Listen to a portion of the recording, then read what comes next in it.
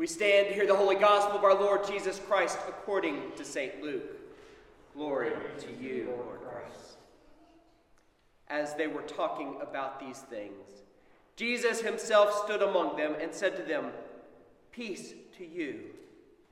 But they were startled and frightened and thought they saw a spirit. And he said to them, "Why are you troubled, and why do doubts arise in your hearts? See my hands and my feet, that it is I myself. Touch me and see, for a spirit does not have flesh and bones, as you see that I have." And when he had said this, he showed them his hands and his feet. And while they still disbelieved for joy and were marveling, he said to them, "Have you anything here to eat?" They gave him a piece of broiled fish, and he took it and ate before them. And then he said to them, "These are my words that I spoke to you while I was still with you, that everything written about me in the law of Moses and the prophets and the Psalms must be fulfilled." Then he opened their minds to understand the scriptures and said to them, "Thus it is written, that the Christ should suffer and on the third day rise from the dead, and that repentance for the forgiveness of sins should be proclaimed in his name to all nations, beginning from Jerusalem. You are witnesses of these things. And behold, I am sending the promise of my Father upon you. But stay in the city until you are clothed with power from on high." The gospel of our Lord Jesus Christ. Praise to you, Lord Christ. Please be seated.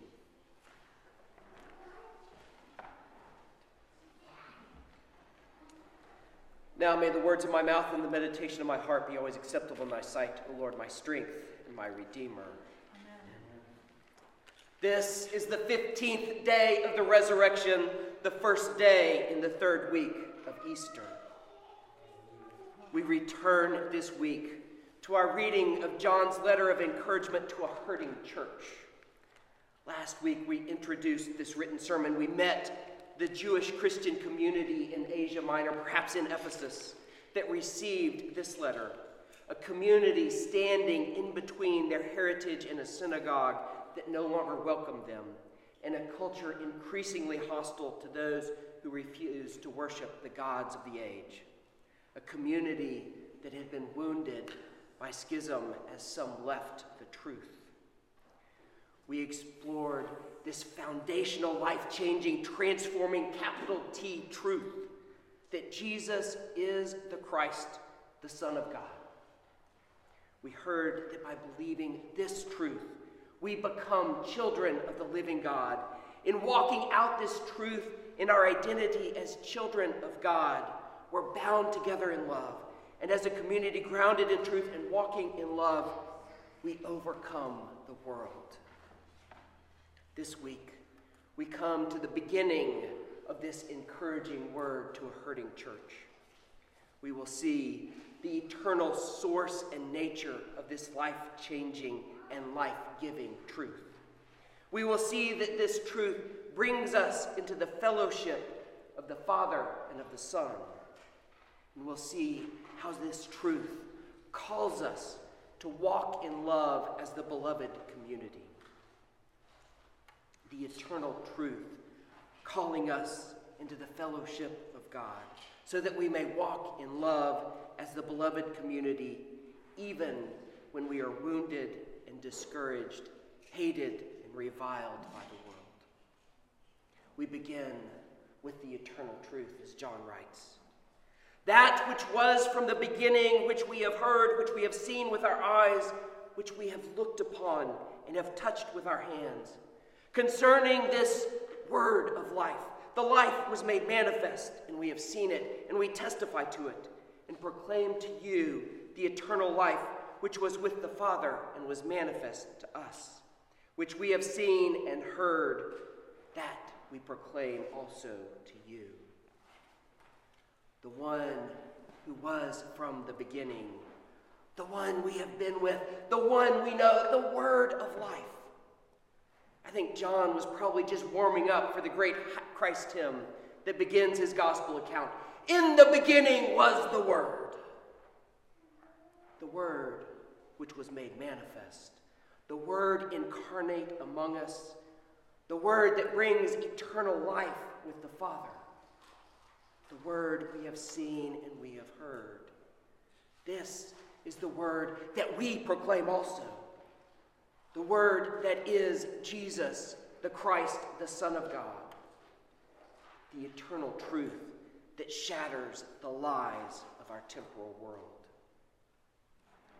John does not write to this wounded church, rehearsing the wounds and betrayals, refuting the lies of those who have departed. John does not lower the gospel of Christ into the muck of the world. Instead, John proclaims the life-giving truth, the eternal truth. And this truth, this gospel, raises the wounded church above the nastiness that surrounds it. John proclaims this eternal truth so that, this is why he's proclaiming, so that you too may have fellowship with us. And indeed, our fellowship is with the Father and with his Son, Jesus the Christ.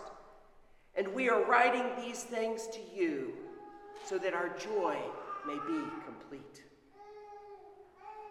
The eternal truth of Jesus the Christ, the Son of God, the Word of life, made manifest in the person of Jesus, incarnate among us, suffering, dying, rising, and ascending to the right hand of the Father.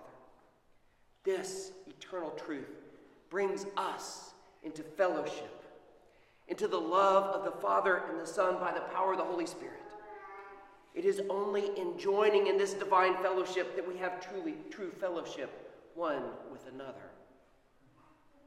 To the hurting church, wounded by schism and persecuted by the cultures around them, a church that feels alone and adrift, John proclaims fellowship with God, a fellowship that unites them, a fellowship that heals and sustains, because it is true fellowship, and it is true fellowship with the one true God, the loving, healing, transforming fellowship that indeed makes joy complete. The eternal truth, calling us into the fellowship of God, so that we may walk in love as the beloved community. And John describes the beloved community by describing first the nature of God that forms this community. This is the message we have heard from him and proclaimed to you. That God is light, and in him is no darkness at all. God is light. The community of God is the community of light. There is no darkness in God, and there is no darkness in the beloved community.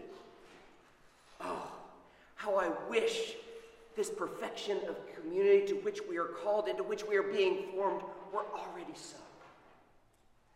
John proclaims this perfection to which we are being formed, and then describes how we yield to that perfection, even as we recognize that we are not yet perfected in our community. If we say we have fellowship with him while we walk in darkness, we lie and do not practice the truth. When we choose to walk in the way of darkness, the way of bitterness, envy, hatred, the ways of the cultures around us that are devoid of the truth, the way of the desires of the flesh, the desires of the eye, and the pride of life and possessions. When we choose to walk in darkness, we leave the light, and we have no fellowship with God and no fellowship with one another. When we walk in darkness, we cannot walk in truth. We might put it this way. When we seek our identity, worth, and value in the trappings of the world, we reject and deny our true identity as children of God. Let me say that again. When we seek our identity, worth, and value in the trappings of the world, we deny and reject our true identity as children of God. But if we walk in light as he is in the light, we have fellowship with one another, and the blood of Jesus, his Son, cleanses us from all sin. Oh, what a beautiful invitation. As we turn from darkness into light, the blood of Jesus cleanses us and restores us into community with God and into community with one another. This is a beautiful description of the way that Jesus is the way of atonement, the cleansing of sin, the giving of life that leads us into the presence and glory of God. John then continues with a reminder that we all need atonement. If we say we have no sin, we deceive ourselves and the truth is not in us. If we confess our sins, he is faithful and just to forgive us our sins and cleanse us from all unrighteousness. If we say we have not sinned, we make God a liar and his word is not in us. The wounded church, even though faithful to the truth, is not perfect. The wounded church must still allow the truth to examine, transform, and heal it. The wounded church, that's us. We must still allow the word of God to do its work in us.